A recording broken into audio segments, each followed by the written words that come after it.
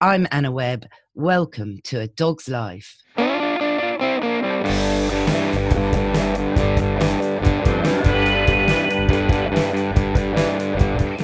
Mr. Binks, last week we asked the question, to neuter or not to neuter? This week we're asking, I am dog, therefore I am. Oh, don't look at me like that, Binksy. I'm only being a bit philosophical. That's because we're about to jump on Zoom to talk to Sam Dodson. He's the author of The Philosopher's Dog, to talk about why the great philosophers over centuries have looked to their dog for the answers. Hey, Sam. Hi, Anna. Thanks for joining me on A Dog's Life. I'm very excited about this episode because it's really going to reflect the dog centricities that I promised in my original trail. Well, absolutely. And thanks so much for having me. I'm really excited to be here. And what a delight it is to be on your lovely podcast. Oh, thank you. Thank you very, very much. And we're here to talk about your book, aren't we? That's called Philosophers Dogs. Yes, that's right. Now, tell us a bit more. Now, what is the expression for this book? Is it a faux novel? Yeah, I would say it's almost like a faux serious philosophy 101 textbook that reveals a truth that has previously been kept secret, that all human philosophers have actually stolen their ideas from their dogs. Yes, I think it's absolutely genius, absolutely genius. Because, you've got to sort of ask yourself, what is philosophy? Well, absolutely. And I think anyone who's ever grown up with dogs like I have will know that, our canine companions are so full of ideas and interesting thoughts that actually they're almost the best philosophers in so many ways. And obviously, I think when you ask the question, what is philosophy? There's two answers here. One is the stereotypical human one, which is that it's about curiosity and a conversation around ideas and finding out how we should behave in the world, what's good, what's bad, what is real. Whereas for dogs, I think we need to remember that the original canine Latin philosophy actually is a mistranslation. It's philosophy, which means to think with fur. And I think we could all learn a bit more from our dogs if we just approach things in life by thinking, what would our dogs do in situations? Yes, I really agree. Now, that's fascinating. So you actually really mean that in Latin, philosophy is spelt philosophy? No, that's a bit being slightly facetious, but I should say that emphasize that the book's slightly satirical. But I think there's, as with all great humour and satire, there is always an element of truth and humour to it. Yes, I know what you mean about humour. It's the greatest line of communication. But what's so lovely about this book is the way it's produced. And I've got to say, the illustrations just absolutely bring it to life with their detail. And again, of course, the satirical humour. Explain about the illustrations. Who did them, Sam? Anna, thanks so much for bringing this up. I've created the book with my sister, Rosie, who's just the most absurdly talented artist I know. And obviously I know I'm biased being her brother, but she and I have always sort of created lots of creative ideas and works together through our life growing up. And a couple of years ago when I first pitched this idea to her, she just was immediately drawn to it, pun intended. And she and I just immediately started sketching ideas, thinking what illustrations would perfectly capture a philosopher and their dog. And I have to say, your listeners can look at different illustrations that are available through our book website on Unbound, which are our crowdfunding publisher, and sort of see for yourselves. But I'm really excited to see the book in print, so you can see the illustrations themselves. Yes, no, they're really fabulous, and the ones that have caught my eye is Simone de Beauvoir, and how you've obviously interpreted a possible, situation in her boudoir that is overpowered by dogs, and you've got loads of French poodles, obviously. Well, poodles are actually originally from Germany. However, the idea of them being very Parisians, captured there in a very opulent boudoir environment. I love that one. And of course, you've got the thinker. Explain the illustration of the legendary thinker. Yeah, absolutely. So Rosie and I both love sort of subverting traditional images and sort of ideas that we have of sort of high art. But obviously the thinker, the sculpture, sculptor, is one of the most famous sort of images or iconography attached to philosophy and sort of the human ideal, I guess. And we've created it as a St. Bernard in place of the man at the centre of the sculpture. And I think it just works really, really well. It's going to be the sort of the front page image almost of the book. And there's lots of little tidbits like that throughout the book, where we sort of anthropomorphized sort of human pieces of art into doggy form. Yes, absolutely. Did the philosophers listed in your book, you know, obviously like Karl Barks and indeed, of course, Sigmund Freud, did they actually own dogs? Do you know? Great question. So, not obviously some of the philosophers that we've talked about in the book are like Plato and Socrates, and there's just no historical record that they would definitely have had dogs. But some of the philosophers in the books absolutely did have dogs. In fact, they sort of relied completely almost on their dogs. So Sigmund Freud's a great example of that, because he just had an obsession with chow chows, which are obviously just lovely dogs and very popular at the moment. And he had one particular dog called Yofi, who would sit in with him in his psychoanalytical sessions with his patients. And Freud would actually take a back seat in these situations and ask the patient to almost talk through their problems or their issues or their dreams to their dog. And Yofi would almost act as the sort of very neutral interpreter, I guess, at that point. And there's so many lovely little stories about Yofi. You know, apparently he was a really good timekeeper, so he would sort of yawn and walk to the door after the 50-minute session was up, so Freud would know, okay, time's done. Yeah, isn't that fascinating? And I know that Sigmund Freud wasn't actually a dog lover as a child. He didn't grow up with dogs. He was perhaps a bit deprived, but he became a passionate dog lover. And when his last Chow Chow moved to London with his great, you know, anticipated welcome to live in London, the Chow Chow actually got more publicity than he did, which is interesting. But his wife also was a massive dog lover. So they really converted, and his wife had a German Shepherd, you'll know, called Wolf. Yeah, absolutely. I mean, I find all these stories so interesting, really, because there's another philosopher who you may have come across called Arthur Schopenhauer, who, by all accounts, was a bit of a miserable git in lots of respects, but he was just absolutely obsessed with dogs. And again, like our illustration of Simone de Beauvoir's boudoir, he was obsessed with poodles, and he actually called all of them Atma, which is a Hindu word that means soul. And he thought of them as sort of elevated beings that almost transcended human nature in a way. And I, apart from naming all your dog the same thing, which I think could maybe get confusing to other people, I think it just really highlights just how philosophers throughout time and history have really just loved our canine companions. Absolutely. The kind of thread that's running through Philosophers Dogs could really be said to be the truth, in that everything we've been taught, how our worlds have been perhaps shaped through some of, you know, these great philosophers, could, you see, have really all been directed through their love of their dog. Yeah, absolutely. And I think, you know, anyone who's ever owned a dog or, you know, come into contact with a dog and petted one will almost certainly have, I don't know, encountered something about the way dogs tend to be that is just so spiritually lovely. And, you know, it's about kindness and goodness and curiosity. But we also there's an innate human tendency to ask our dogs quite philosophical questions. You know, we're always asking, who's a good boy? Who's a good girl? As if they know the answers. And I think it's possibly, you know, with a slight caveat that this is being a little bit funny, you know, it's quite possible that humans really do know that our dogs actually tend to be quite philosophical themselves.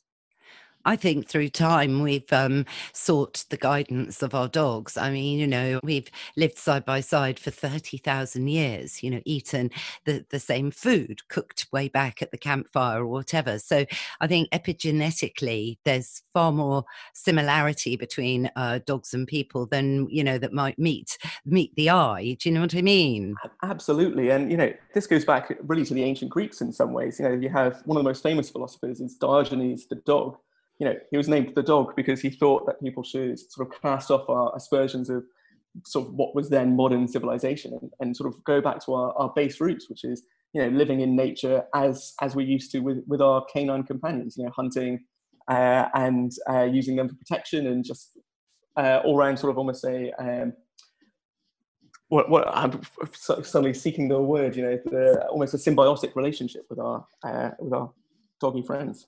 Yeah, and it's interesting. Now, what was that philosopher's name again, Sam? He was called Diogenes the dog. Diogenes the dog. Gosh, I've never heard of him. I'm going to check him out, because what I'm thinking, there lies almost an exact kind of, message that we've been living through recently through lockdown and ongoing now with our new normal. There was a massive surge, which I'm sure you read about in the demand for puppies. Literally everybody wanted a dog, because I think people that didn't have a dog saw how lucky dog owners were through lockdown. You were able to take them out, walk them, have exercise, enjoy having a dog as company through isolation, and helping us, reduce our stress levels and all of these proven scientific facts. So maybe through lockdown, we've actually, in many respects, come to our senses and realized that actually, in many ways, the only friend you'll ever have will be your dog. Yeah, absolutely. And actually, it's funny you say that, because our neighbours came around just the other day to introduce their new puppy that they've got during lockdown. Which, in fairness to them, I think they've been on the waiting list for this puppy for well over a year. So it's not necessarily a lockdown dog. Yes. But absolutely, it's always nice to meet a puppy, because they're the most adorable things in the world, right? But yes, of course. They're saying, it's immediately sort of broken up their days of just meetings and work phone calls, and suddenly it's given them a focus. It's brought them back to life in certain ways, they were saying, and I think that's true of anyone who's ever owned a dog. That they really focus you back on what's important, I think. Yes, and it's great to have the responsibility of looking after them and working through situations, because that's what we used to do back in the day, when you would go out hunting with your dog literally for survival, to get, rather than going to a supermarket, it was a day out hunting with your dog. So it's brought us back to sort of basics. And I think if any good comes out of all of this, hopefully it is for everyone to rethink what's important in their lives, be a bit philosophical. Yeah, absolutely. And I think one of the philosophers who I've really enjoyed working on is Marcus Aurelius, or for the purposes of the book, Barcus Aurelius, who's obviously one of the most famous Stoical philosophers. And his entire mantra, his dog's entire mantra, is to just forget the things that are outside of our control and focus on the things that we can. And I think, actually, in lots of ways, that's what dogs teach us more than anything. They don't concern themselves with these higher, crazy ideas about concerns or existential dread. They focus very much on just taking the walk, carrying on along the path that you're walking along. Maybe you can get distracted by squirrels and things like that, but outside of that, just focus on being good, being well behaved, and keeping to heel, I guess. Yes, that phrase you used there, existential dread. Yes. Yeah, that is it, isn't it, really? I mean, this is where I think we go wrong as humans, is we overthink things. I know I do. I'm a professional overthinker, and it's all that monkey chatter in your brain, isn't it, that it can get a bit overwhelming and a bit negative, wouldn't you say? Absolutely. It's so hard to switch these things off. And I think to think of another philosopher there, one of the most famous existentialists is probably Jean-Paul Sartre, or Jean-Paul Sartre. Of course. And he famously had a student who came up to him in the middle of the Second World War, when France was occupied by the Nazis, and his student had two choices, really. He said, well, do I go and join the French resistance, and leave my mother alone, sort of to fend for herself in Paris, in a poorer area of Paris, or do I look after my mother and do my duty as a good son, but don't join the resistance and sort of allow the occupation of France to carry on? And Sartre just looked at him and said, the choice is yours. And this almost unbearable choices that we all face day to day, not knowing exactly which choice we should take, but knowing that we could take any one. It almost is unbearable at times, where you just don't know necessarily the right one to take. Yeah, I agree, Sam. And it is, do you think this is just a human thing, a human malignment, if you like, this, shall I turn left, shall I turn right? Or do you think dogs also have these decisions to make? Where has the rabbit gone? Has the rabbit gone left, or has the rabbit gone right? And whichever decision you take, it means that the path of your destiny, whether to find that rabbit or do the right thing, might be scuppered. Yeah, absolutely. I mean, isn't that the case of, when we talk about sort of puppy school, puppy training school and dog obedience, I guess, you could almost say that there are dogs who do confront existential crises. As you say, you throw a tennis ball, they have the option, do they come back and give it back to you so you can throw it again? Or do they just keep the ball? And everyone's met that dog who's just like, well, the ball is mine now and I refuse to give it back, which, it's maybe the dog showing free will in enjoying or embracing its decisions to take that choice. Whereas other dogs would sort of say, no, the moral thing is always to return the ball because that's what we've been taught and that's how things work. But yeah, I mean, there's so many different dogs and so many different personalities, aren't there? And I think it really, just as with philosophy, there's not one single answer. Otherwise, we would have got it by now, right? Yeah, I guess so. And I think we're far from having got it as a human condition. But the other thing that's interesting, linking in with philosophy, is, I don't know if you agree here, but I believe you can't lie to a dog because, they can smell our moods, they can read our facial expressions that we don't even know that we're doing, So I believe you can't lie to a dog. So could this be at the heart of a dog's philosophy that is basically the truth? Absolutely. I think the truth is so central to every dog, isn't it? I think they feel guilt. We know that, the way they, if you come into, they've done studies, haven't they, where you leave a dog alone in a room with a cake and you say, just sit here and wait. And, if a dog does do that, you come back and it's happy to see you, everything's fine. But if it eats the cake, as soon as you return to the room, it knows it's done something wrong and it will turn itself away from you. It will slink off into the corner. And I think dogs feel this far more acutely in a way than we do. What is the truth? And, in terms of, as humans, we're always sort of searching for an answer, aren't we? But I think for the dogs, we could look no further than our dogs, really, because they seem to have cracked it. And the truth is just be truthful, I think. Yes, well, you're obviously very on the page. So I get the impression here, Sam, that you are definitely a dog lover. Now, please tell us about the dog that has really inspired your journey to create Philosophers Dogs. Oh yeah, you've nailed me there, really. So I've grown up with dogs my entire life, and I think I owe a lot to all of my canine companions at one stage or another in influencing this book. When I was born, our family had a lovely border collie / Labrador cross called Layla, who was just the kindest, most beautiful soul of a dog you could hope for. There's pictures of me curled up in her basket with her, and in terms of some of the life lessons that I think she taught me. She taught me that not all tennis balls need to be chased. Sometimes you can just go at your own pace. And then after Layla, we had Marnie, who was a border terrier, and she actually had puppies, Whisper and Graham. I was allowed to name Graham, which is possibly why we ended up with a dog that sounds a little bit like your middle-aged uncle. Great name. I do love it when dogs are called human names, actually. It can be extremely accurate.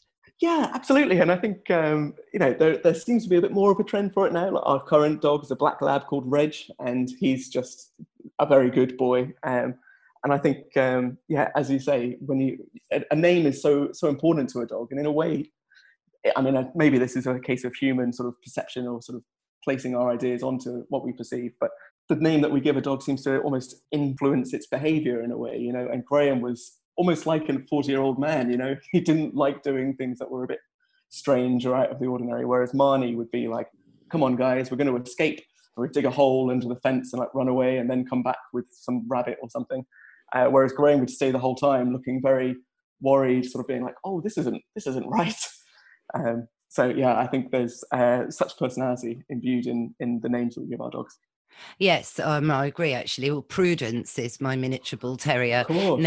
named so because it suits her, because she is, an old English breed, so needed a traditional kind of name. And it's got a bit of a rock and roll history as Prudence, but it's also for me to be prudent and learn from some mistakes, that, I did with Molly, her predecessor, and hopefully, make amends for them, really, and make her life better.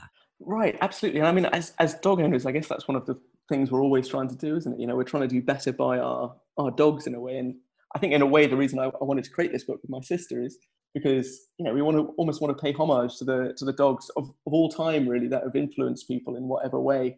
And yeah, atone for, obviously humans haven't technically stolen ideas from their dogs, but at the same time, it's about paying tribute to them and recognizing that actually we take them for granted sometimes when we shouldn't. Yes, exactly that. And to really value them, so they do have a really, beyond legitimate place in our very beings, really.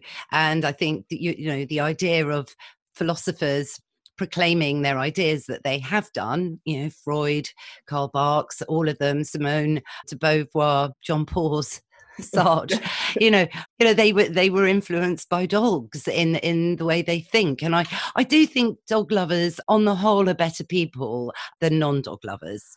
Oh, absolutely. And so much better than cat people, right? Can we say that? Oh, no, steady on, steady on. I'm joking. I know. I do have a cat. I love him desperately, actually. He's called Gremlin. Oh, Gremlin, fantastic name. Yeah. And I have to say, once I did actually, I've been known to say, in the past, why have a cat when you can have a dog? Because cats are actually in a way more tricky because you can't take them with you easily when you go away for the weekend or whatever it might be. Right. So, but they are almost transcendental cats. There's something, you can see how witches have been associated with black cats particularly, but with cats rather than dogs. There's something very sixth sense about them. Very, yeah. Yes, absolutely. I mean, to be fair, as a kid, I did have a lovely ginger tom called Samson Moon, who was a bit of a troublemaker, but also very lovely in his own way. So I'm very facetious when I joke about cats, but it's just I know. It's part because in the book we obviously have to reference the ongoing feuds between sort of cats and dogs. I think it's one of the longest running sort of jokes or gags in history, isn't it? This idea that they're completely antagonistic towards one another, which is always odd because they do seem to, dogs will bark at strange cats and things, but if you ever have dogs and cats in the same household, they often get along like absolute house on fire, don't they? So Oh, yes. Or in the case of here, Gremlin is the boss and Prudence backs down to Gremlin. She went through a phase that whenever Gremlin came into the room, she would leave the room. She couldn't bear to be actually in his presence, which sounds a bit grim. Yes, so much was his authority. And yeah, Mr. Binks, who is obviously the co-host of A Dog's Life, Binks and Gremlin had a feud about 5 years ago. But then, yes, but they're patching up their disagreements. Their creative differences. They're creative. That's a very good way of putting it, actually. Sam, thank you.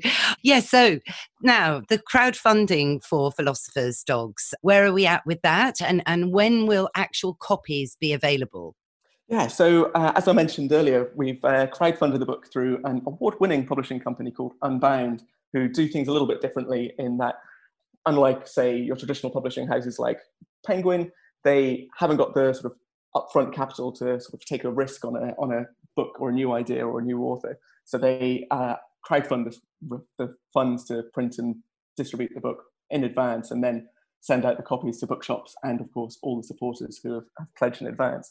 So we've been crowdfunding for a little while now, and we reached our target, I should say, a few months ago in the middle of lockdown. And so, yeah, we're at 102%, and that's just fantastic news. It means it's going to be an actual thing, and we're going to have books in our hands, and all of our wonderful supporters, who I honestly cannot thank enough, will be getting them sometime in 2021. The aim is to get this out as a sort of a pre-Christmas gift book. So it should be on shelves from around September 2021. But obviously, there's a bit of a caveat there because COVID has completely scuppered distribution schedules, and the publishing world is still a bit reeling from that. So there's no fixed date, but I would say sort of end of summer, autumn, winter 2021.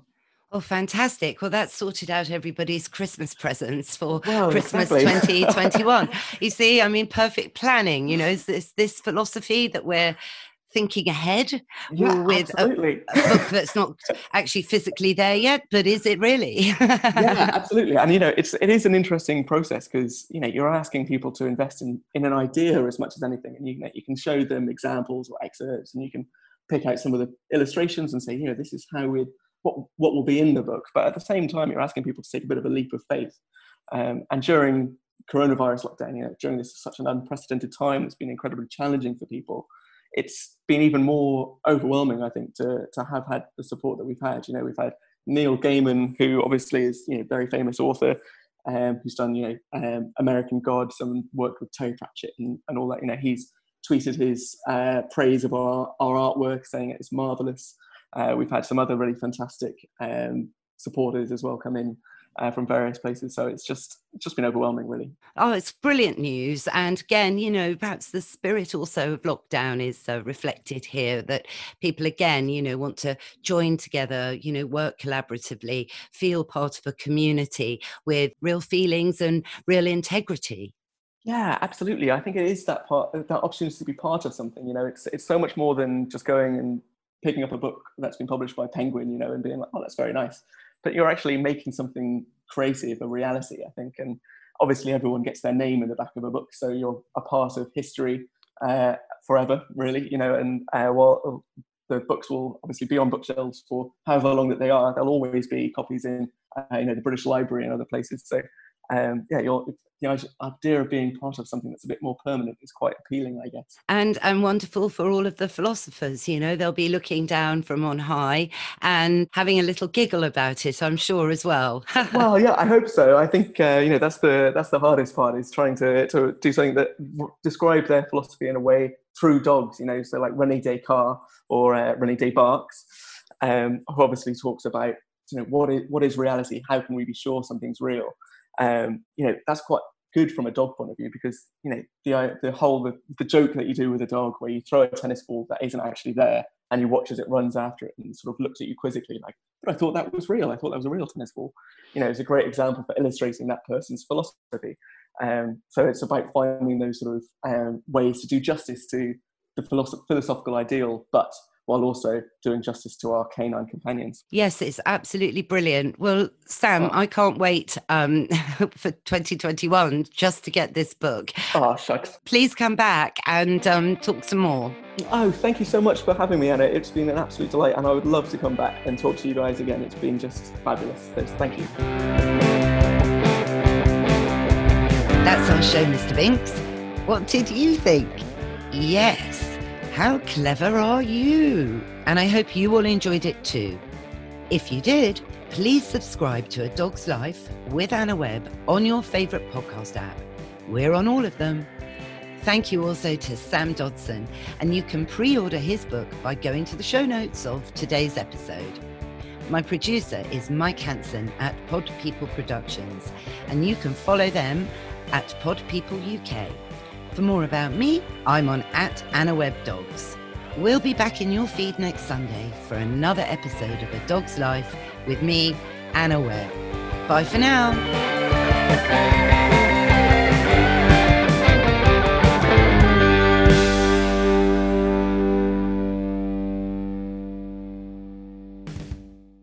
Pod People.